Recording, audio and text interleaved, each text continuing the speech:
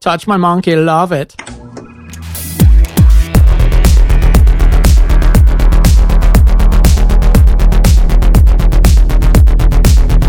Hello, welcome to the Fizzle Show today. We got a good one for you. You know where we're at right now. This is the podcast for community of creative people. Yes, sir. People working to become self-employed. That's right. After possible 47 alligators, I give it 97 alligators. Ah, Tyrone, come on, man. Get back in your cage. Oh, you found me. I got out. Oh, yeah, I got out. Thank you, sorry. Big time sour. Welcome to the show. Yeah, you're right. Welcome to the show. Hello and welcome to the Fizzle Show. Sorry about that, everyone.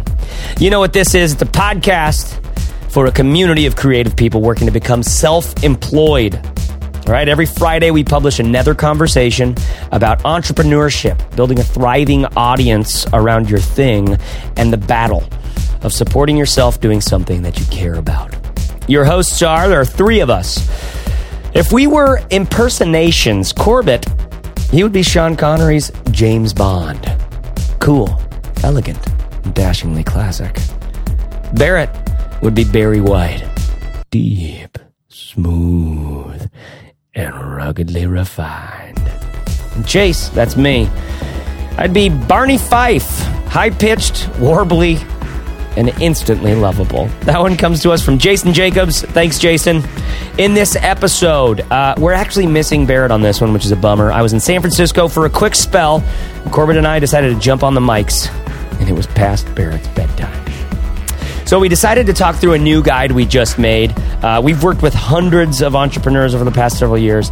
And in this episode, we showcase the top 10 mistakes that we see self-employed people make. Oh, it's going to be a good one. Got the top 10 mistakes. Never want to make one of them. Not if you want to be successful. You're right. Actually, you're right about that. So get the guide. You can get that at fizzleshow.co/80. You can download it free and follow along. In this episode, you're going to have some additional color conversation, commentary, the whole 9 yards. So, fizzleshow.co/80. I'll be back after this conversation to fill in any gaps. So let's get into it. All right, let's get on to the show. I didn't need you to add that. Yeah. We are young. Heart to heartbreak we stand. No promises, no demands. Both of us lying here. Love is a battlefield. Boom, boom, boom, boom, boom, boom,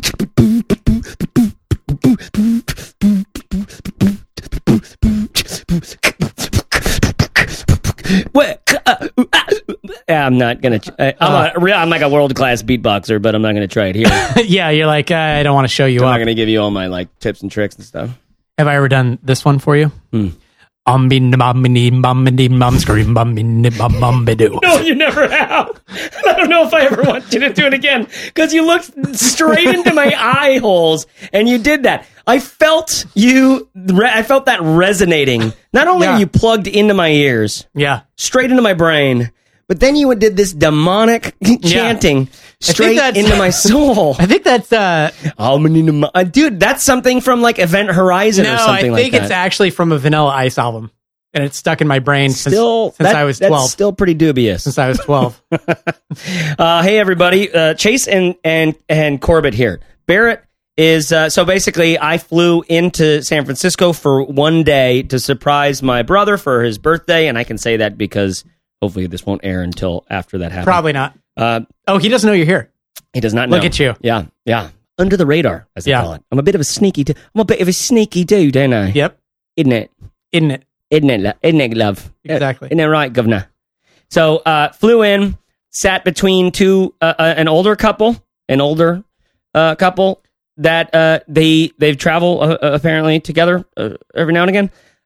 Always buying the tickets on both. So they don't... the aisle and the window. Well, we've pulled that move before because the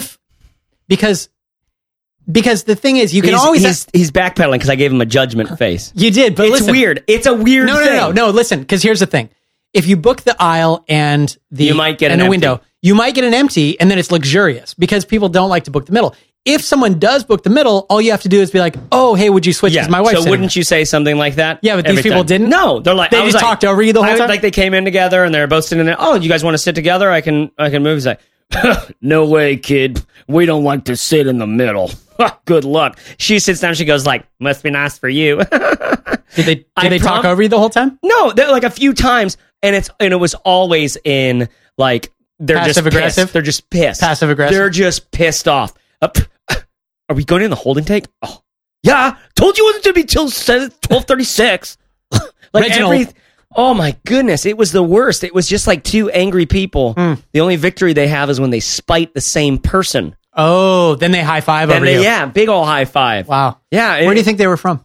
I'm going for Vancouver, Washington, just because it's where you're from, and these people reminded me. They of were you. kind of smug. Yeah, no, just but it just you ever have that. So I listened to like 5 episodes of Tim Ferriss's podcast, which have been just really, really great, and phenomenal guests. Part of me, like, I don't want to like the show. I don't want to like Tim. I don't want to like this stuff just because I don't know. There's just that thing. It's like it's just like I feel like it's a competition. It's a bandwagon thing, but it's not. It's a bandwagon thing. Mm-hmm. But everything the guy puts out, I love every time. Just about every time. I mean, all the books. There's douchiness. There's broiness. There's all this other stuff. But sounds a lot like Coldplay. It wins exactly. Like when they first came out, it was okay to like them. Yeah, Yellow. It was like, sure, it's a great song. I actually saw them at the Schnitz in Portland playing Yellow. Yeah. It was that first album. They were great. I bet they're sensational. Yeah.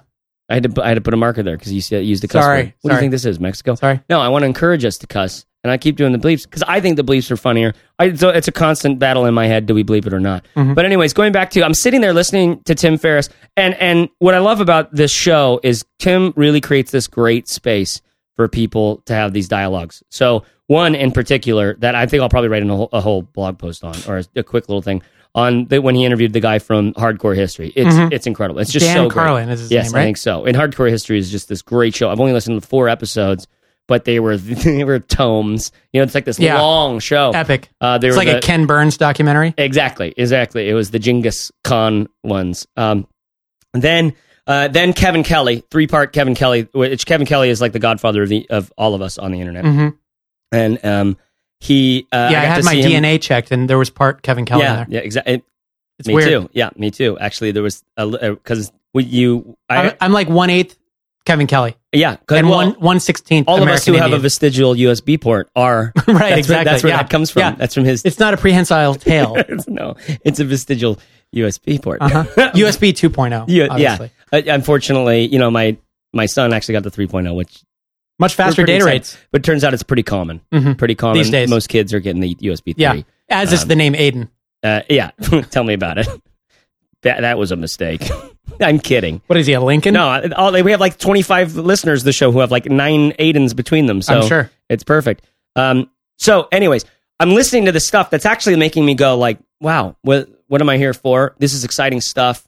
The Hardcore History guys just talking about like, stop trying to be, making me think about like, stop trying to get bigger. Stop trying to get more out there. Kevin Kelly especially, like, hey, do what you have in you and watch it grow. But like somehow they're both making it sound like more than just that, like follow your bliss sort of thing, right? Yeah. They're making it sound substantial and reminding me of that stuff because we've been in such a growth mode for several months here. And then everybody in the forums in Fizzle, all of these entrepreneurs we get to meet with, like they need to put food on the table. We've got to make $1 on this thing. Yeah. So what logo is better? What tagline is best? What's the best strategy? Which business? This one or that one? So it's just a lot of pressure. Yeah. And I don't respond really great to that all the time.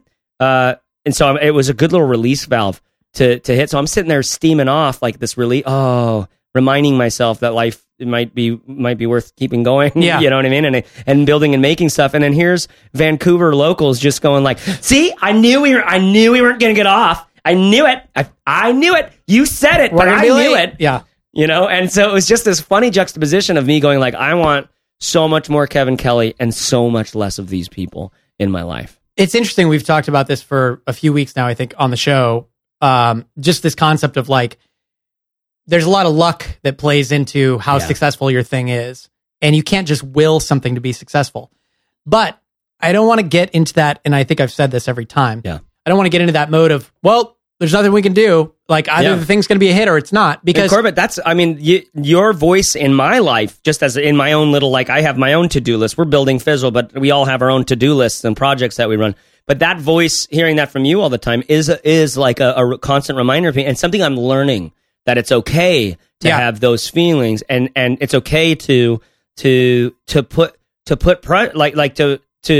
challenge myself with a thing that doesn't just come up from the loins on up, those things that isn't completely natural. Because when we go, what you learn from the Enneagram, if you're a super crazy person like me, like the more you are like yourself, actually the more you're like your personality type, the more out on the edges and sharper that you are, the less healthy you are. The more healthy you get, the more integrated you get to all the types, the less dramatic and intense your personality sort of spikes show up as.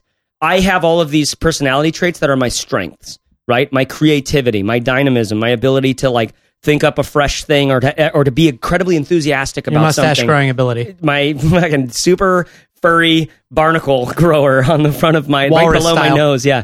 But all of this stuff that I can do, it's the same exact stuff that's going to be my downfall unless I temper those things with discipline, with a better mindset. We're all that way. Right. So for me, I'm very capable. And this is something we've got, and which plays into our topic today. But this is something we all have to do as entrepreneurs, figure out where our strengths are. And then we have to temper that in some ways. And I'm not talking about like, the difference between finding your strength or getting better at some things but it's like, no, I'm talking about just being a regular human and staying in anything for longer than the week that you feel enthusiastic. But I want people to realize this balance, because I think it's easy as a creative type to be like, oh, all of success is luck, and you put things out there, and if people are going to like it, they're going to like it. Yeah. And as a more like, roll up your sleeves entrepreneur, a lot of times it's like, no, all success is hard work. That's what a lot of people think. And really, it's the way I like to think of it is, imagine it's like a stream. Okay. So the luck that you have is the pace at which the stream moves, and you paddling the kayak or whatever you're in is the work that you're doing to make progress. Yeah. And if you're trying to go upstream, you're paddling your ass off and you're not making any progress because you picked a really bad business idea. If you just happen to get lucky and you pick this stream that's like flowing really fast, then you don't really have to paddle at all, because this thing's just going to carry you to where you want to go. And for most of us, it's some combination. You pick something, it's going to have a little bit of momentum on its own, but you still have to paddle to make the thing work. It doesn't mean that you don't go looking for another stream and try to find one that moves faster. Yeah, it doesn't mean that parts of the stream won't be going slow and some going much faster. Right, exactly. And you might judge the overall success on, I'm in the flats right now and it's not moving very fast. By the way, I think we just figured out our metaphor for if we really wanted to go on the road as like speakers. Like, it would be like, hey, I'm Corbett and I'm here to tell you about the stream. Yeah, probably should pick a better one. Cue Moody Lights. Probably should pick a better one. How many of you out there want to start a business? Yeah. I see that hand. That's right. Just like doing the thing. I'm excited. I'm really excited to be here today with you, because you know what? It's taken me a long, long time to get up on this stage. No, I think you should talk like that, and then I should be like, and if you want to make more money, you gotta be more valuable. I know we're doing some good things up here. We're having some fun. We're rooting and tooting, and we are just having a blast. But not all of life is about having fun. Am I right? Did you hear me on that? Not all of life is about having fun. Sometimes you got to eat a few pounds of shit, and sometimes you got to make the shit yourself. And sometimes you got to paddle upstream. That's right. My partner here, who is yelling through his nostrils, is, I'm kidding. Oh, that's great. We're having a blast. We do have a topic for today's podcast, do we not? Yep, it's perfect time. This is the segment of the show where we start our topic. You know what? Fun thing for if you got a moment to write us in at heyguys@fizzle.co. heyguys@fizzle.co. Write us an email. What if we did a segment on this show? Like, imagine if every episode there was like at 45 minutes in, we do like 4 minutes of this. Like, whether it's one podcast I listen to is Script Notes, where they do at the end of the show one cool thing. Each of the hosts brings one cool thing at the end. Sometimes it's an app, sometimes it's a blog post, sometimes it's a and does somebody blow like a whistle or something to get and the clowns come out. They go, oh, it's time for one cool thing. Exactly. Today's one cool thing is brought to you by. It's perfect. Yeah, and then Tim Ferriss on his show, he does a quote all the time. But I'd be really curious to hear if you had any ideas for segments we could do on the show. Just like I've had the idea of maybe doing like little 3-minute conversations with a bunch of people who listen to the show. Yep. And just peppering the show with every once in a while we'll put one of those in there, or every episode we'll add one. Let me know what you think. Hey guys at fizzle.co. I'd love to hear if you have any ideas for segments. So I got some ideas. You never asked me. Yeah, because you are a POS. You know what I'm talking about? Yeah. A PAL optimally set up. Yeah. That's what I'm talking about. Yeah. On the show today. So we put out a guide, and I think it's pretty good. Mm-hmm. We had a blog post that Corbett wrote called The Top 10 Mistakes in Starting an Online Business. And I've always looked for better ways to phrase that, by the way. Yeah. The top 10 mistakes in starting an online business. There's just so many. It's wordy. It's like a preposition off. Yeah. You know what I mean? It's like, but I couldn't figure it out. And I also didn't devote a lot of time to it outside of, because it clearly already works. People are already clicking and loving that article. So we decided to turn it into a guide.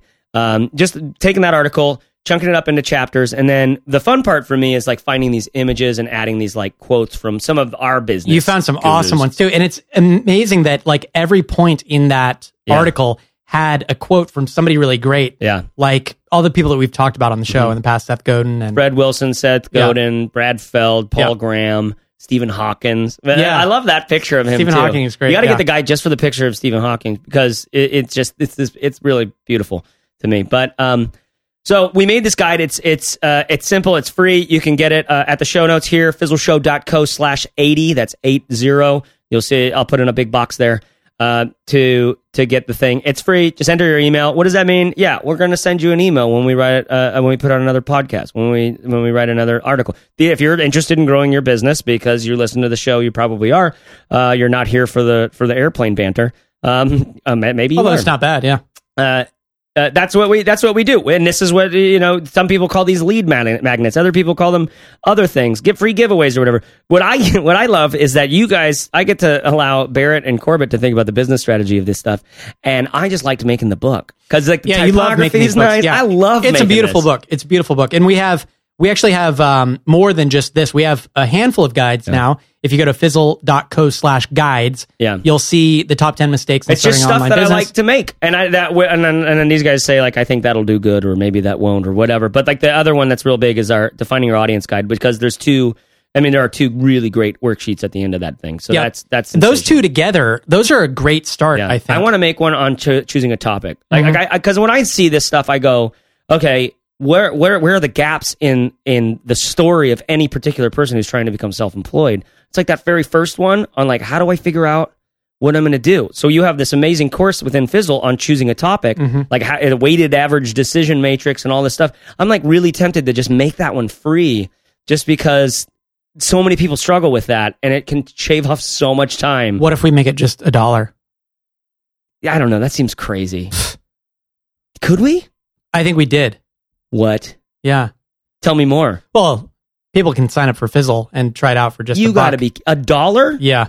Oh. Just go to fizzle.co. We've got a special offer going at all times. Well, then why aren't more people signing up for that? Well, a lot of people do. Oh, I don't know these things. But a guide for each one of those things. And it's this weird mix for me trying to find anyways, I try to put as many answers into the things we possibly can pack in. So this is a great guide. I think you're going to like it. And at the end, there's a bunch of different places you can learn more, like the link to a bunch of different podcast episodes and articles. And then each one of the quotes links to an article as well, except for, I think, one or two of them. Yep. From those people. So anyways, what we're going to do is we're going to talk through just these, because I feel like there's more color we can add to this. And because we could just, you people, you're driving. Look at you right now. You're driving in your car. Be safe. It's good. I listen to headphones in my car too. That's fine. Because I don't have Bluetooth, and even if I did, we have Bluetooth in the Subaru. I don't connect my phone to that. Really? No. It's kind of fun. It's just like that. I'm like, couldn't be arsed, as I would say. So this list, this came out of just a lot of conversations that I had with people. I was actually at a conference last summer and just had a lot of conversations with people who were frustrated and who had felt like they made some mistakes early on and it cost them a lot of time and energy. And I started asking people, because I had a few conversations that happened naturally. And then I started asking everybody else I was talking with, like, what do you feel like you messed up on early on? And what would you change if you did differently? And this is something we ask people in our founder stories all the time as well. And so from that, I just took notes and eventually had this list that felt like a really solid top 10 mistakes that I kept hearing over and over again. And you can call it starting an online business, whatever. It's starting a business in general. This is common, especially in the world that we operate in, where people are maybe trying to create a blog first or a podcast first or something, and then build products and things for sales, services, that sort of thing afterwards. So should we just jump into it? Jump in. Tell us the first one. Cool. So the first one, should we read these quotes before or after? No, let's just leave the quotes for people to discover they're so on good, their though. own. Maybe we'll sneak a couple in, though, because they're so good. Yeah. All right. So the first one, and this is one that happened to me, actually, early on. Yeah. And that is just waiting too long to launch your first product or service. So there's an issue here, and we've talked about this before, and this is what the lean startup methodology addresses, which is that the biggest risk as an entrepreneur is that you're going to release something that you spent months and months working on, and then it turns out that nobody likes it. Yeah. And you don't sell any, and you wasted 6 months or whatever. Mm-hmm. But the solution to that isn't to try to validate everything you possibly can about your product, because I don't believe that validation actually works that well. Mm-hmm. People get really obsessed about it. Like, how do I know for sure that this thing I'm going to put out is going to work? You don't. This is the whole lottery ticket concept. Yep. So the solution isn't to wait a long time and to try to get a lot of validation, or to wait a long time because you're building this thing and trying to make it perfect. The solution is to just get something out sooner and not to put so much effort into it, to make it more of a minimum viable product kind of thing. Yeah. I listened to a great interview today with there's a podcast called Product People that a friend of the show, Justin Jackson, runs. Great podcast, lots of great interviews with people in the startup sort of SaaS community. And the one today that he released was with Samuel Hulick of useronboard.com. So he's the guy that does these teardowns of the onboarding process of all of like Slack, of Instagram, of the new Google Inbox and stuff like that. Great, just screen by screen, showing you exactly what they're doing and what they can improve. And, okay, I get it. And then when you go through a bunch of these, you start to get like, you get steeped in what it means to do onboard stuff. It's one of my favorite sites on the internet, just because it's onboarding's fun too, to think about that experience. Actually in that show, they mentioned the interview we did with Mark from Canlis. And they're just, cool. So Justin was just like, I've been just thinking about how that guy looks at customers and saying, people have been waiting all month for this night. Yep. Like we're going to make them the hero this night. Right. And he's like, that's what User Onboard does. Like when you do it really well, it does that great. Right. It does that. Yep. So I'm going to put that in the show notes, because you should listen to that. It's a really good conversation. And one of the things that Samuel says that sticks in my mind is he says, this launch that I put together, it was sort of haphazard. This is for a book that he was writing. It was sort of haphazard, and I made some mistakes, but I had done the research to know, like, you always screw up things when you launch, like your first launch. So I just did this to get that out of the way. Exactly. To get those first launch jiggles out of the way. Yep. Like you say, breaking the seal, just earning your first buck, and then seeing what happens from there. It makes such a big difference to come at this knowing. One of the things we said 2 episodes back, I think, on project management. I think this was episode 78. It was like, we don't just plan this next project, plan the next 3. Because your next project isn't going to be the reason why you're successful, right? And you need to get in, is not more likely to be the reason that you're going to be successful than the other 2 or the ones you've previously done. Right. You just have to stay in that mode of going. Yep. And that's what this starts to get us thinking of, and that's what tools. You guys don't know. You don't know how big of a deal it is that Gumroad is just, you just sign up, and you just like, I made a PDF in iBooks Author, and I'm going to sell it, or I made a thing over here, an article or anything, and I'm going to sell it for $1. How easy it is to sign up for that. Yeah, how easy it is to do that. Get it out there, because then what's important is you launch it. Samuel tells this story. It's like he launched this thing. He had done the list growing and all this. He expected all this stuff. Hey guys, he brought his family into the room on a Thursday morning and said, "Watch this." And he clicked publish, and immediately started seeing a couple sales, and then it sort of petered out. Right. And he was like not expecting that. And he's like, maybe you guys go back to breakfast. You have to learn that skill or that reality of, you have to know first of all, how do I get something that has a beginning, middle, and end, a file that I can then put on the internet or something like that, some sort of course, some sort of coaching, some sort of anything that then I can say, this is what you're buying. This is why it's valuable to you. This is how much it costs. This is what you're going to be able to do afterwards. Here's a button to buy it. Yep. Then, so you've made all of that. Getting to that point is a miracle in and of itself. Then getting someone to the page who's a qualified buyer who clicks the button, enters their credit card information, does the thing. Yep. Is a whole other miracle in and of itself. Totally. And when you get to the point, so what were we talking about here is waiting too long. This number one mistake, waiting too long to launch a product or service. Because you build it up in your mind that that the first time out of the gate, it's going to be perfect, and it's not. Yeah. And the other risk is that, especially if you're trying to build an audience first, which is great, we recommend it because you get a lot of feedback and you kind of know what to build. Yeah. And launching a product is really just an experiment, right? It's like you have a hypothesis. Okay, there are these people with this problem. Here's the solution. I'm going to put it out there and see if they actually do want this thing. It's just an experiment. You got to look at it that way, and you have to do it multiple times. But the risk is in building the audience, you can get so wrapped up in that process of building the audience that you get stuck on what some people call the content creation hamster wheel. You're just running around in circles, basically. God, I know what that's like. Don't we? All right. Second biggest mistake. Let's do it. Is simply solving an unimportant problem. And this is to hark back to some of the early Fizzle Show episodes. 60 episodes of or this 60 show. episodes or something. Yeah. The point is, if someone has some horrible affliction and you have a way to cure it, guaranteed, it's easy to sell that thing, especially if there are no other solutions out there. Yeah. But if you're like, I think there are a lot of people out there who feel disengaged because they have X, Y, and Z happening in their life. I'm going to solve that disengagement. And then you go and it's like, is that really an urgent problem, feeling disengaged? Yeah. I mean, maybe it's one aspect of it, but it's not having hemorrhoids. Exactly. Or That's whatever. Always the example that and this is timely because on Tuesday, so right now is Friday, but on Tuesday we're publishing a thing. And when you're listening to this, when you're listening to this, 4 days ago, I published an article at the Sparkline, which I'll put in the show notes here, which has a video. I brought out a video from one of our most popular courses, the Defining Your Audience course. And it's this first video that sets up the paradigm and gives you like this one little breakthrough that I think was pivotal for me. And I talk about how most of us start a business. And Corbett, tell me if you resonate with this, because I know you do. But if you have like an actual personal story about this, because for me, starting a business always looks like, at least early on, it looks like I feel like I could do that. You see something, and either you go like, hey, I can make a cupcake better than that. Or, hey, I could, I don't know, I could make a better website than that. Or I could make one that good. Like, hey, I could do that. I could do that. That's something I could do. Right. Oh, hey, I wonder if I could do that. It all starts that way.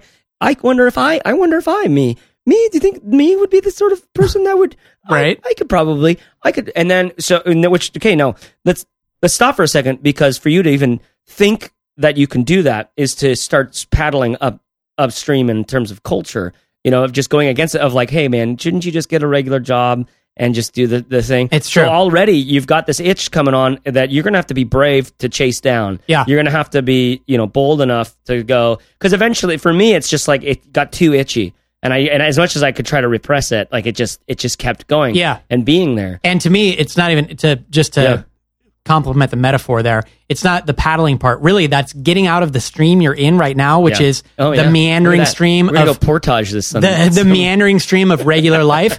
The choice to go build a business is to get out of that stream and to put your life on hold for a while and go off in the wilderness and look for a new stream to put in. Yeah. Because you're going from like this canoe where you have several people maybe to this like kayak, and there's like all these serious people with these serious life jackets and stuff. They got like neoprene suits on. They look you up and down and go like, "You're not meant to be here, son." Yeah, and that's like the thing, right? And so the stream, let's just keep this metaphor going all day long. Entrepreneurship, you'll probably find a stream that's going to be rushing. It's going to be faster than that normal meandering stream of life. And even though you get in right here, you can see the rapids down there, and you're asking yourself about those rapids when really all you got to do is jump in right here, and you're going to learn a lot about managing this kayak in the next mile before you get to the. Anyways, we get okay. Yeah. So if there's a way to beat a metaphor to death, I think we're not even close yet. We need to keep going with this throughout. Totally. But that idea of we all start there. We all start with like I could maybe, or I think I could, because there's this fundamental necessary selfishness that because in order to get out of the stream that we're in, we've got to go inside and wonder, do we have what it takes? Which is great. That's what I call the necessary delusion of being an entrepreneur. Like we have to delude ourselves and just go, I can do this. I can do this. And you have to make a huge bet on yourself. Yeah. Totally. And everything just goes against it. So but the bummer with that is it forces we have this very insular and myopic mindset around how we look at what business we should make. Right. So this thing that makes us capable, this battery or this talent that makes us capable of saying, I would like to do that a different way. I think I could be someone who could do that.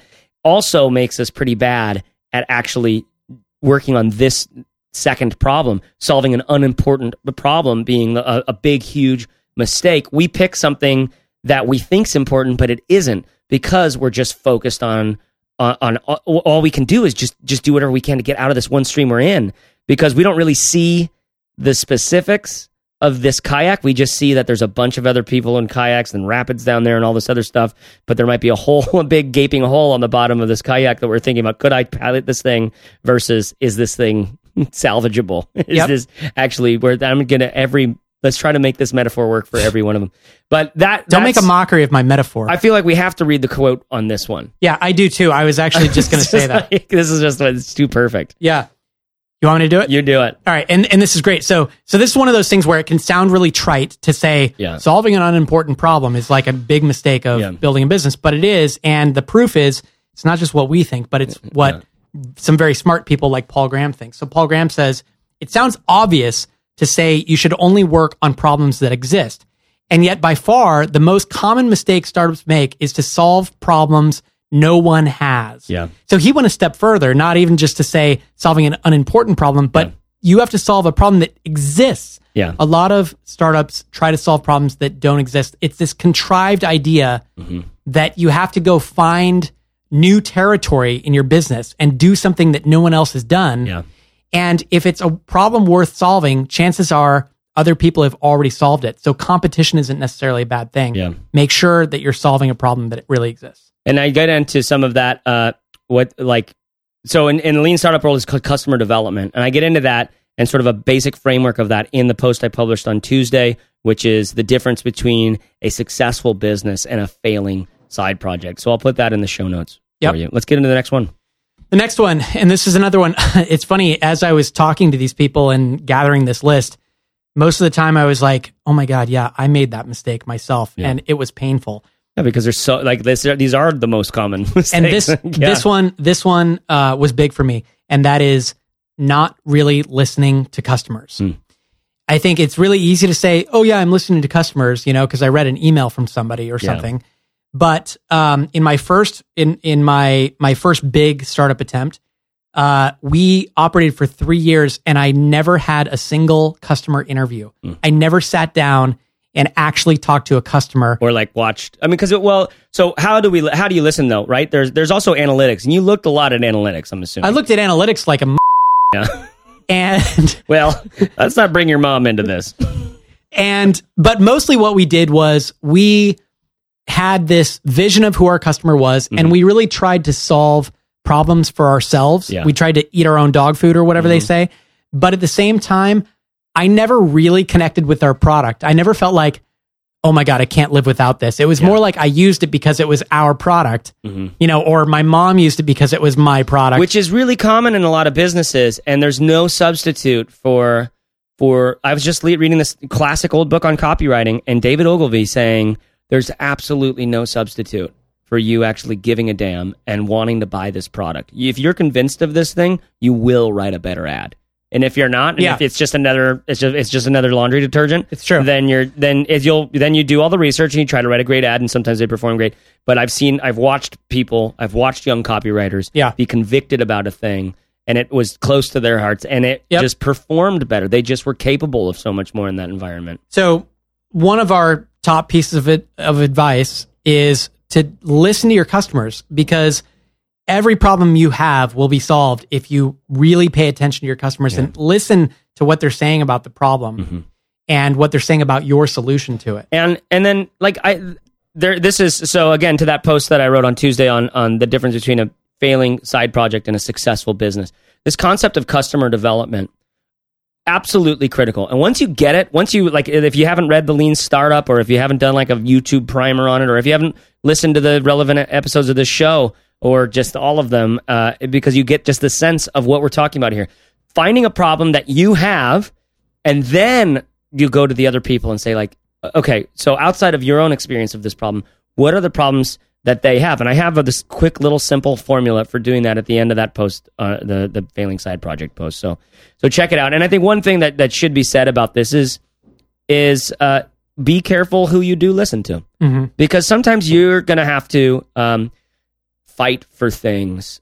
You'll be in a place where you get to choose. Do I choose the one that performs better, or the one that represents the business I want to make, the people that I want to find and care about greatly, or the people or the much larger group of people who are just clicking and buying things, or whatever, right? It's like this weird place to be, and there's this dream of being the artist and like being really authentic and personal and all of these things. There's this other dream of making gobs and gobs of money, right? And you have to kind of have to like navigate these more navigation on the waters. Yeah. But so be careful who you do listen to. And the quote on this one, which we won't read, kind of lends itself to that. See, that was a little bit of like find out more.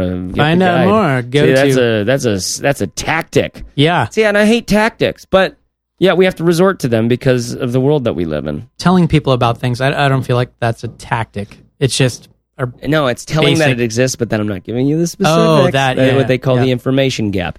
I hate the things I know. Information gap. But not that I'm good at it. Like, the things I'm good at is like, look at me doing a song and dance show. I'm a chunky monkey. That's a real Derek Halpernism right there, the information gap. Yeah, well, it predates him. Yeah, but that's something he really likes. That's some Tim Ferriss New Rich stuff. It is something Derek New really Rich. Likes. All right, number 4 on this list is not being different. Yeah, which is, there's a business term for this somewhere, isn't there? What is that? Unique selling proposition, differentiation. That's the one. Yeah. Yeah. So the whole concept here is that whatever space you're in, it's likely there are going to be other solutions to the same problem that you're trying to solve. Which is a good thing. We've said that before. It's a good thing because the competition proves this market exists. Yep. No, I mean, as long as there's these people are actually have in if businesses. There's zero competition, it's like it kind of is a red flag. It's a red flag, but it's also, I mean, don't listen to us on that, because you could literally create a market. Yeah, and it does happen. But don't be too delusional about it. Know that it's going to be tough. It does happen. But let's assume that you're not creating a market, because more than likely, if you're trying to create a market, you're violating number 3, which is solving a problem that doesn't exist, right? Yeah. So instead, probably there's going to be competition, and that means that you have to come up with a compelling point of difference between your solution and other solutions that exist in the market, so that people have a reason to choose you. Yeah. Otherwise, they'll go, Great example of this is Saddleback Leather. Mm-hmm. I saw a video recently, which I'll put in the show notes, of Dave from Saddleback, who I was a part of the team that helped create that website. That's a long right. time ago. Yeah. It was just fun. Just briefly. Then, but anyways, he's on this video and he's like, here, let me show you how to make a Saddleback Leather bag. Let me show you how to make a bag like ours. And he just shows... If you want to knock off this bag, here's how to do it. If you want to knock off this bag, here's how to do it. Yep. And it just shows how cheap and flimsy the different models, the different kinds of leather there are, and like how this is how they degrade, and that's why we use this one over here. So it just costs a fortune to get this raw material. So, but that's how you would do it. And then, so the sewing, and he just points out all the details, and they're not just details. It's so that the product, because the whole USP, the unique selling proposition, the actual, the tagline for them is, they'll fight over it when you're dead, which is literally one of the better taglines I've ever heard in my entire life. Yeah, and so the point of difference for them is, you could buy any old bag and use it for a year, or you could buy this incredible, superior piece of craftsmanship that's going to last. Takes like 4 years to break in. Yeah. Let alone. Exactly. It's going to last like that 100 years. Goddamn pair of jeans I bought earlier this year. It's going to take like 4 years to break those things in. It takes a long time. So that's a good example. Another good one is Tom's Shoes. Everybody's familiar with that. Their point of difference was you buy a pair of shoes from us. You buy your conscience too. We give a pair of shoes to a child in need somewhere else in the world. I was just in a meeting with the guys from Invisible Children, another great nonprofit, and what I brought to the table was like, it seems dubious that they've sold an awful lot of shoes. And I never see kids in Africa with Toms on. Like, I've never once. Yeah. You know? And I've seen a lot of things going on in Africa. Sure. But it just doesn't seem like the amount of good that comes out of it doesn't equal the amount of money coming into it. There's a whole bunch of debate about Toms and whatever, but... Yeah, which will be a part of their story, right? And that culture could get to a point where now that's a thing. But you're exactly right, where this is a very simple value proposition that you get in an instance. Well, and think about it. Like, who in their right mind goes into the shoe market? Like, it's so established, right? Yeah. And yet, Tom's was able to take off very quickly because they had a really strong point of difference. Mm-hmm. So, and it's also, I mean, look at it. It's a very simple shoe. It's made out of cloth. It just lent itself to this cultural moment of like, I don't need more. I need to be satisfied with less, but I'm going to pay a premium for that because I don't actually want less. I just want to look like I'm conscientious or whatever, right? So all of that stuff, like mixing it matters. And then there's actual, people who really did feel that way. There's just all this stuff that it was perfect because the uniqueness of that shoe was actually just the shoe itself too. Right. And then tack on the whole fact that we're giving another pair away and it's like, yeah, let's save the world. Screw it. Let's do it. Yep. Screw it. Let's do it. Let's do it. Why isn't that now like a cursive shirt? Sort of like, how come I land on a lot of websites and I see a lot of T-shirts with those girls with the boobs there. Screw it, let's do it. And why didn't I say screw it, let's do it? Yeah. Come on. It's kind of, I like it. It's perfect. Let's make that shirt, Let's Chase. make that shirt. It's great. Hey, you guys, next we'll report on the shirt. Exactly. Soon. All right. Screw it, let's do it. So if you keep me to the shirt thing, I'll do it through Cotton Bureau and we'll actually do it. Let's actually do the screw it, let's do it shirt. Because I would love to put some of this hand lettering stuff to the test. And in the meantime, let's go to number 5 here. I'll read it off. Number 5, the number 5 of 10 most common mistakes entrepreneurs make when starting a business is choosing a topic that you don't care about. This one's so good. And I'll tell you why. I've never heard it expressed better than when in an interview with Josh Shipp on one of our episodes. I think it was I don't think it was the one about defining audience, about how all these entrepreneurs get inside their customer's head. Those are 2 great episodes, 49 and 50, I think. But I think it was another one that Josh Shipp was on, where he talks about if you don't actually give a damn about the people you're building your business for, you might you'll find it hard to stick through all the rigmarole that you have to do in every single business, no matter what. Mm-hmm. There's so much work. You could be super passionate about something. It will become a job. Show me a man who's passionate about something. I can try to find a way to get him to get paid for that thing. And I will show you how he all of a sudden is like, I don't know if I really like this thing anymore. Turns to ash in your mouth, potentially. But there's so much work that's involved in any business. It's tough stuff. There's going to be up weeks and down weeks and all that other stuff. You feel good one week, you feel bad the other week.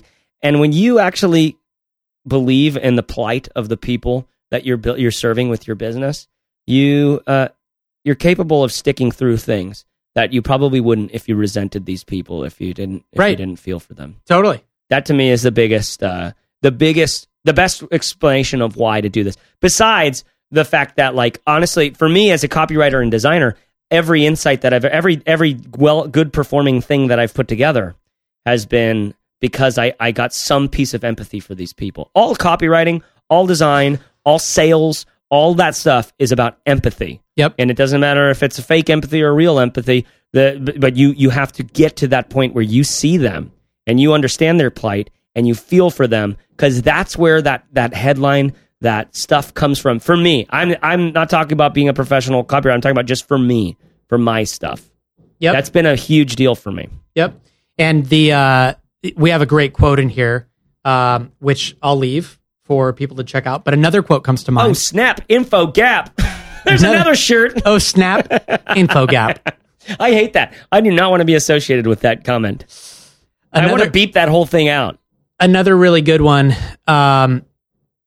that comes to mind is from Jim Carrey about watching his father struggle at something that he didn't like doing. Yep. And Jim Carrey says that you can fail at doing something you don't want.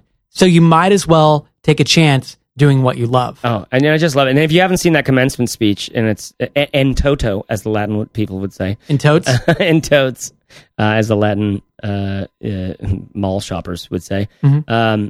It's so worth your 29 minutes or however long it is. I hope these don't sound trite, because these are serious. I know, it's hard, but I always feel like things are trite in here. Advice is trite. Yeah. Advice is always trite. Yeah. That's why it's like it's almost easier to apply it specifically to a person and their story and their specific question. It's true. Okay, so choosing a topic you don't care about, you can intuit enough about what that means.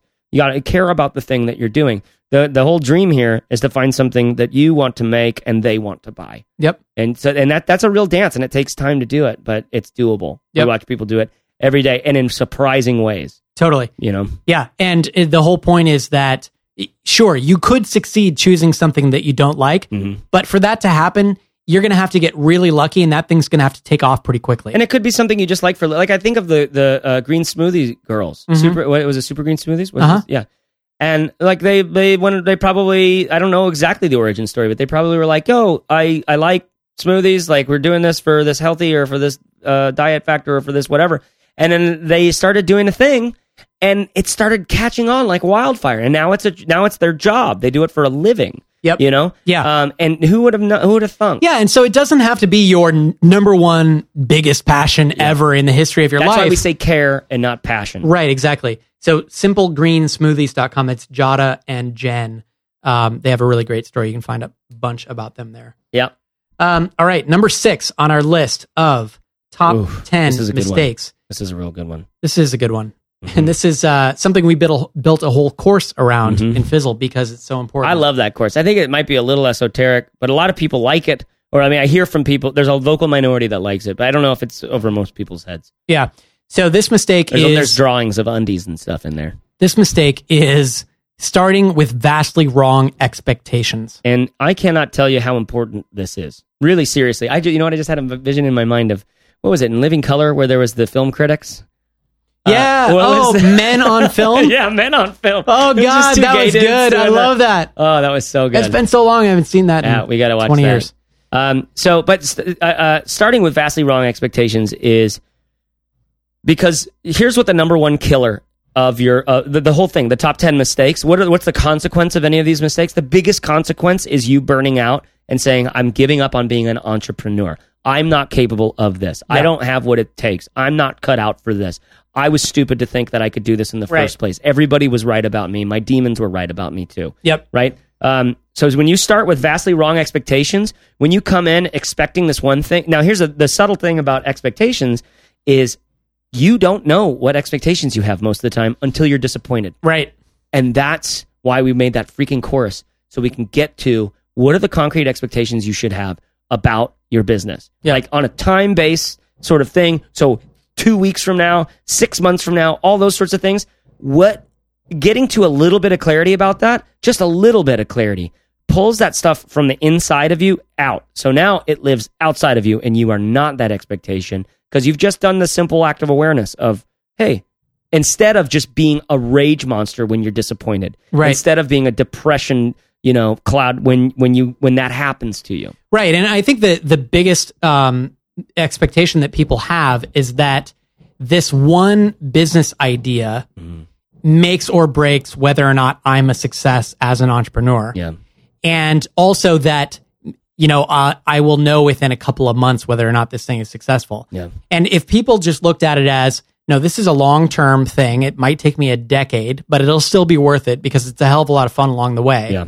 And once I get to those results, it's pretty incredible. And think of it not as, don't define yourself as the experiment. Define yourself as a scientist. The experiments are things that need to be external to you. Yeah.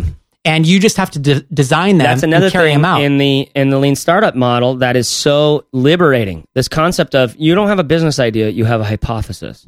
Right. And you're proving you have to do some work, just some simple experiments, and your dream is to prove that this hypothesis is correct or to change the hypothesis until you find the correct one. Yep. People suffer with itchy bums. And my hypothesis is that a cream that stops a bum from itching would be a successful thing. Like they would buy this stuff. So I started talking to people and nobody wants to talk about their bum. Okay, that's going to be a difficult thing. But when I did get these two weird people to start talking about their bums, they actually didn't. I learned something else. Yeah, they didn't speak English, so maybe it's bigger in a Spanish-speaking market or something. Who knows what, right? But you start learning things because you're not this idea. You did this classic Buddhist, meditation thing around where it's like, I'm not my thoughts. You're not this idea, but your expectations will make you feel like you are that business idea, and you're not cut out for this thing because this business idea failed. Yep. And that is such that is a killer of men and women. The other two big misaligned expectations, I think, are one, people they don't expect the emotions that come along with being an entrepreneur. Yeah. They don't expect to have those emotions, or they don't know because they've never experienced them that deeply. Yeah. And the other thing is just time. I think a lot of people don't realize how long this thing is going to take. Yeah. I think that if you could just get some things straight on time, if you could say in 5 years, I'm going to know exactly what this business is, like, or maybe even 3 years. I'm going to give myself 3 years to work my butt off to figure out exactly what this thing is. In 3 years, then I'll really be able to, figure out what my title is and what the business plan is, stuff like that, or whatever, right? Yeah. So now you've got some experimenting to do and all this other stuff. Just my favorite quote on this is Brad Feld talking about the hardest thing for a 22-year-old entrepreneur to do is to look at the next 22 years and plan accordingly. Right. Because entrepreneurship is a long view of many short cycles. Yep. And so if you could say, all right, I've got 3 years, so let's chunk that up into 6 chunks. Right, so 6 month things. Give yourself some time off in each one of those. Give yourself some goals in each one of those. Give yourself some like choosing which metrics that you're going to test through those things. Is it going to be traffic? Is it going to be sales? Well, I got to figure something to sell. Yeah. I got to what's it going to be? It's so you're creative. You can do this. You can have other people. Another expectation I'd say is the people in your life. Like if you're married or if you're in a long term relationship. Go and listen to episode the one we did on romance and entrepreneurship. It's so good because what we do because we get to hear from someone who this cost them everything. Episode 55. And he's doing fine, by the way. Yeah. Was it Terry? It's Terry. Yeah. Terry's doing fine, but it was rough. I mean, they were young but. Anyways, so romance stuff, your partnership with your lover, esposa, your lover, your partner, yeah. Oh, yeah, you are partners. Touch my monkey, love it. Should we move on to number 7? I can't wait to make that the intro to this one. Touch my monkey, love it. Yeah, you like it? Yeah, this is Terry the monkey. You like? Number 7 on our list of top 10 mistakes you can make in starting a business. Such a squirmy monkey. And this is one that I think affects a lot of people listening to this right now. You know who you are. We're going to call you out here. And that is spending too much time thinking and not enough doing. All right. Sometimes, you just like, I want to be a rapper, right? But you don't like do the work, You're not out there in the clubs. You're not out there in the streets. You're not with the people, right? You're up in your what? Oh, do you remember The Streets? The Streets. They were good. That's what I'm like channeling when I do that. I don't know if I like her or not, but I was going to give it a try. Well, she's fit. But she's fit, so I was thinking about maybe taking her out for a bye. And just like, it's so... Man, I'm going to listen to that album. Yeah. So anyways, spending too much time thinking and not enough time doing. This is full contact sport. Starting a business is a full contact sport, and you don't know what it's like to get in the arena until you're just out there doing it. And that sounds super cheesy. It sounds super cliche and all this stuff. But just this is what's so important about I guess the next one. I'll save this for the next one. So there's a couple of concepts that really apply here. So the first is the famous Thomas Edison quote, which is that genius is 1% inspiration and 99% perspiration. And that's coming from a guy who is, heralded, right? He's like one of the most famous American inventors of all time. Totally. Probably the most. Thomas Edison was so good. Do you know that he did a light bulb or something? Do you know that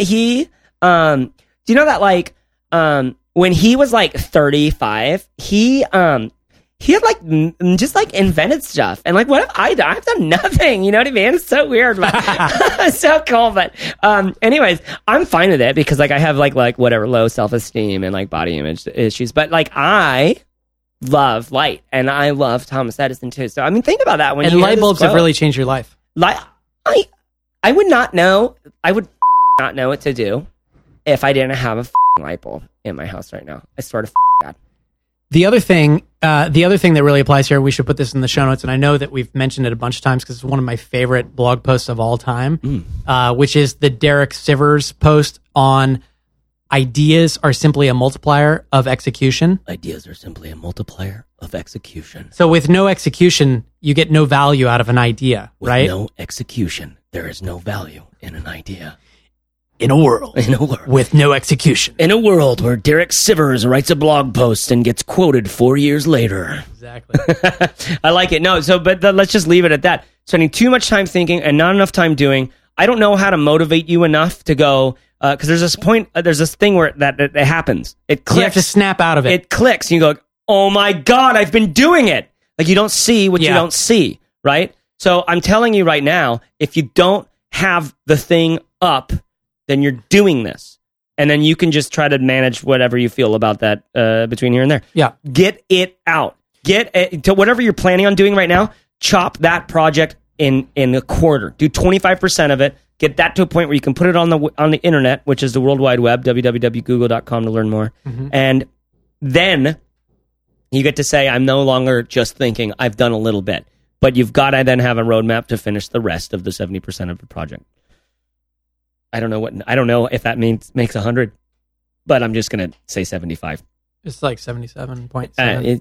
It's like 33.3333. All that. I don't know. To infinity. Around the one. Yeah. Up. Okay, let's move to the next one. Let's move on. Which I think is probably, all of these are so important, actually. Aren't they? Yeah. It feels like any one of these could be the death of your situation. I feel like we could be completely focused on any one of these and our work would never be done. And you know what? You can also overcome any one of these. So don't feel like if you made this mistake, you're totally screwed. Like I was totally too much of a thinker and not a doer. And now I'm like doing all the time. Like I do this, I do that. You know what I mean? It's just like I do everything. Like I'll do it. So this one, this is another one that I made, another mistake I made, which is... I'll be damned. Do you want a drum roll? Number 8. Bing! Going it alone. Oh my goodness. Yeah. Tell me more. So the idea here for me is that the only reason that my business exists today, that I'm still an entrepreneur, the only reason that I'm still an entrepreneur is that people talked me out of quitting multiple times. They wouldn't let me quit. Because I made the best choice ever at some point, which was to not go it alone anymore, to put accountability in someone else's hands over whether or not I followed through with what I was supposed to do, with what I knew in my good emotional state that I needed to be working on. And I let them be the fail-safe so that in my low emotional state, I didn't fall through the floor and just completely stop. Because that's what it's like to be alive as a human. Is you have brain chemistry, and brain chemistry just wants to screw you. And sometimes you're like, you know what? I need to do this, that, and this, and that, and you make a long list of everything. And if you do all that stuff, your life is going to be set. And then in your low state, you can't get off the couch to do a single thing. And it's really easy to just give up at that point. Yeah. And the best insurance against that is to find Allstate. To find a supportive group of other people who are trying to do something similar. And to lean on those people during those times. Totally. And the amount of this has been something that's like, I've famously not been in any mastermind groups. And if Barrett was here, he would talk about his post on on getting into a mastermind group, why to do it, how to do it, which just came out. Just came out 2 weeks ago. You have to get to that post. It's really good especially if you're not in a mastermind group. But also the things that we're doing in Fizzle. I mean, to be able to bring your questions there. Right. When I go in there and I see someone struggling with the defining the audience stuff and they're kind of missing the point. So I was like, okay, here's some more questions to think about to get them to the point where they can maybe see some of this a bit more. Yep. It's to be able to just like, to be able to just not feel alone is enough, but like, because that's a huge deal. That's a huge deal to go from, because everybody in your family or whatever, the voices in your head are so loud. Yeah. They're so loud because And they're everybody such else, assholes. everybody else at the office that you're at is kind of like, they just kind of live their life and do the thing. And here you are like reading about starting a blog or making a business or Yeah. doing a thing. It's like, come on, don't be so uppity. Yeah. Like, what are you, better than me? Yeah. Right? All of this stuff, all of this incredible amount of social pressure that way. Yeah, that even if it's not real, you just kind of feel it, you know? And so it doesn't have to be a mastermind group, but it has to be something. It could be a really supportive spouse. You know, if there's somebody you can really talk to, that's cool. It could be a coach. It could be a mentor. It could be a business partner. That's a good way to stay on track. And it could be just having exposure to other people's stories too. Yeah. This is something we have a goal of doing is telling more of the stories of the people in the trenches with you than, because everybody hears the same stories from a lot of the successful folks out there. We all know those stories. But like, what about the stories of like the person who's building a bar above right now, where it's like just kind of starting to hit that point and like they put out a product and like we're seeing some success and it's like, what's this like right now? And what did it take to get to here? Because they remember the fight to get there. Whereas, you know, I don't know, Gary Vaynerchuk forgets a lot about that or who knows what, right? Yeah. So just hearing those stories and being around them That are closer to where you're at. Yeah, because then you just feel like, oh, that's amazing. Yep. That's like what I want to do. All right, number next 9 one. is something that doesn't apply to everybody, but if you are blogging or podcasting or producing free content of any kind as a tool for growing an audience, the number 9 mistake is confusing a blog with a business. So repeat after me. Yeah. Ready? Repeat after me. A blog is not a business. A blog is not a business. A blog is not a business. All right. A blog is not a bit. Yeah, I think I sort of get it, but what do you mean? Giving away free content is a great way to build influence and grow an audience and all that kind of stuff. But giving away all the free content in the world is not a business model. And it doesn't mean that you can't use advertising or something like that. Works for some people. But in general, giving away free content is just a way to gain influence over a group of people and to understand the problems that they have so that then you can build a product or a service or something that solves that problem for them. And the quote here, it's a real short one, so I'm going to read it. I'm not going to do the information gap thing. Do it. Fred Wilson, venture capitalist, likes to say that you should monetize the audience, not the content. And it's an important distinction. I'd say. I like. First time I heard that, I had to think about it for a while. Like, what do you mean? Like, what do we mean by that? Like, it sounds like I might be whoring out my audience here. It sounds like it might be like using them to get to my stuff. And which, by the way, like you can make that argument for every business out there. Right. But you can also provide so much value. I heard this other quote from David Ogilvy saying, every customer in every product experience ever should say, how do I get this much for the price? Like, how is this possible? Totally. Like, you know, to be able to create that is pretty cool. But to the other end, I was just at a skate and snowboard shop. I haven't been in there, those kinds of places in a long time. Saw this jeans, like, you know, raw jeans, but it wasn't anything special. And it didn't have like a name brand. It was like no name brand. And on the tag, it just said, I know, remarkable, right? Just paying for the materials instead of some highfalutin brand. Yeah. Right? Instead of like $300 for a pair of jeans. Are they the ones that are they're like no label? I don't know. Yeah. I just know that I saw that tag and it just stuck out to me. It stuck me, right? It stuck me in the tookus. So this concept though of confusing a blog with an audience. So a blog is a platform to reach people who have needs, and if you make something that they can buy to solve their problem, to alleviate that pain, to fulfill their needs and desires, then you are, as they say, in business. Okay? So a blog, a podcast, Samuel Hulick in his interview, like I was mentioning before on Product People, he talked about this really well because what he started with is he said, I wanted to write a book on user onboarding, but I didn't have an audience. So I started doing these teardowns, and it just started generating a ton of buzz. It was this tactic to get people to a place where they could sign up to be interested in this sort of thing, where he could write the book on this thing that these people are learning about, right? or keen to learn about. They're showing interest in learn just by being there, clicking the buttons and doing the thing at the end of every one. It's like, hey, listen, I wrote a book on this, or I am writing a book. If you're interested, check out this, yada, yada, yada. He tells that story really, really well. And he does it with he seems to have done it with a strategy that I certainly never had when I was building any of my blogs early on. Yep. But I would absolutely do if I was building something from scratch right now. Some of that's normal. You know what? You're just you just have to find your voice and do the writing thing and show up and whatever, and it's all part of the process. Yeah. But, if your goal is to build a business, you're going to save yourself a lot of heartache if you start thinking about those things earlier than later, because it's really easy to get 3 years into a blog. That's what's built into your topic course in Fizzle is like, hold on, are these people going to be able to buy a thing? Is there a thing here? First of all, can they pay? Will they pay? When we're researching the audience, do they have money? Are they college students? They're probably not going to buy it, right? If they're college students, they don't have a heck of a lot of money.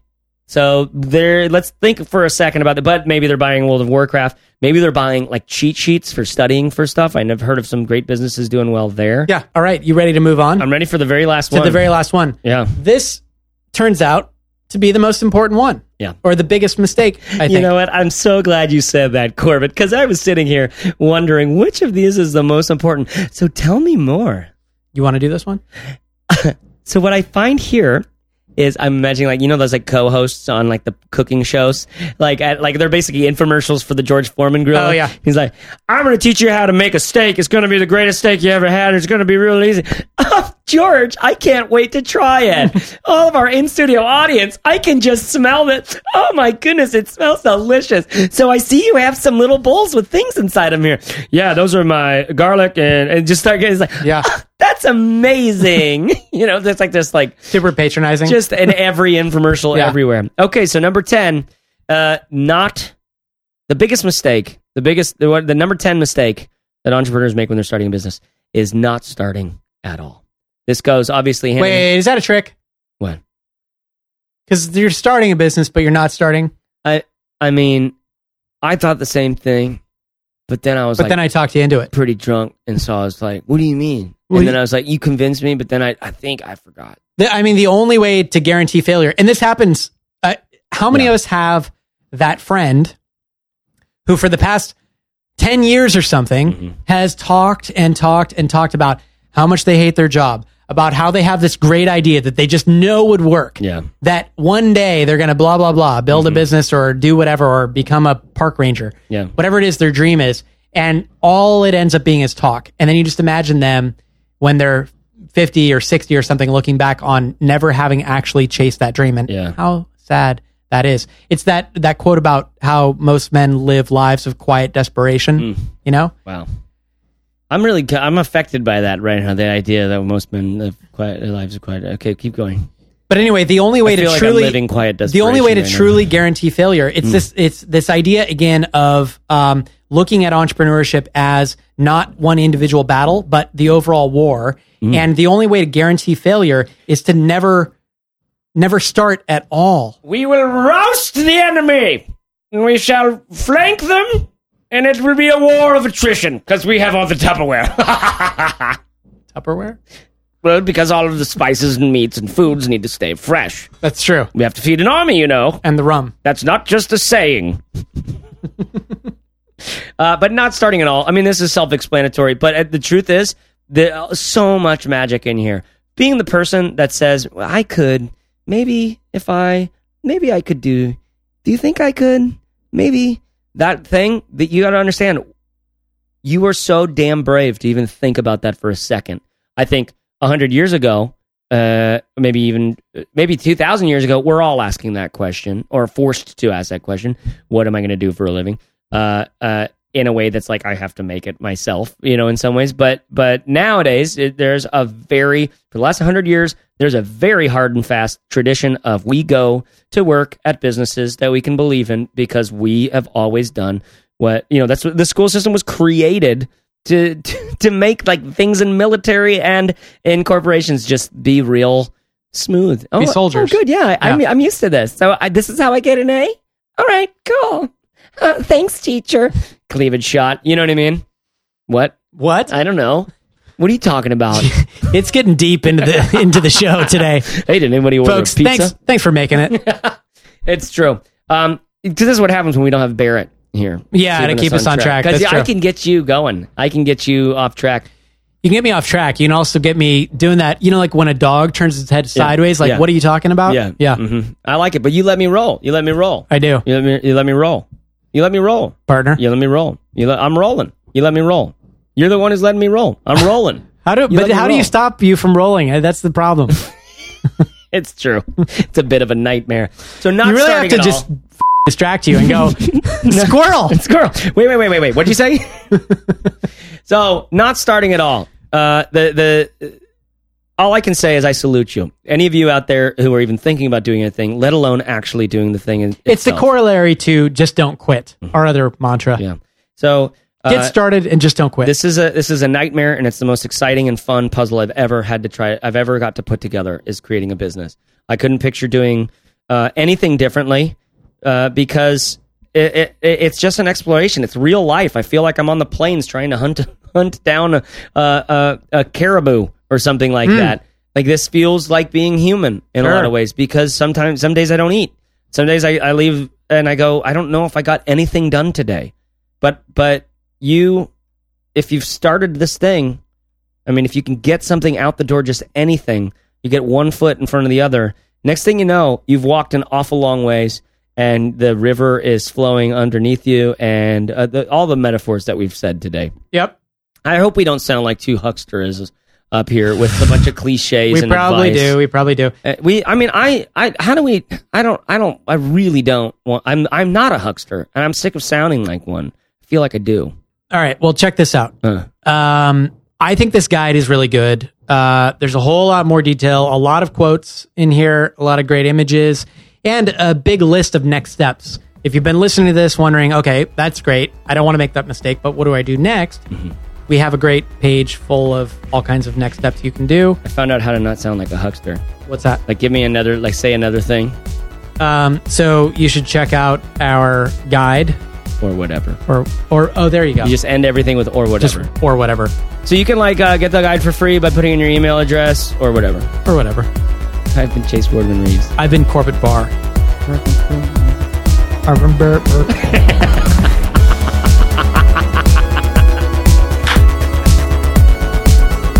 Fizzleshow.co/80.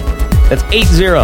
Is where you'll find the notes and the conversation about this episode. I have listed out a bunch of different quotes and all sorts of stuff on this one. You're going to like it, including this great video that we mentioned of ripping off the Saddleback leather bag. Every entrepreneur should watch this and strive to make something with this much of a, I don't know, there's so much chutzpah and heart behind this thing.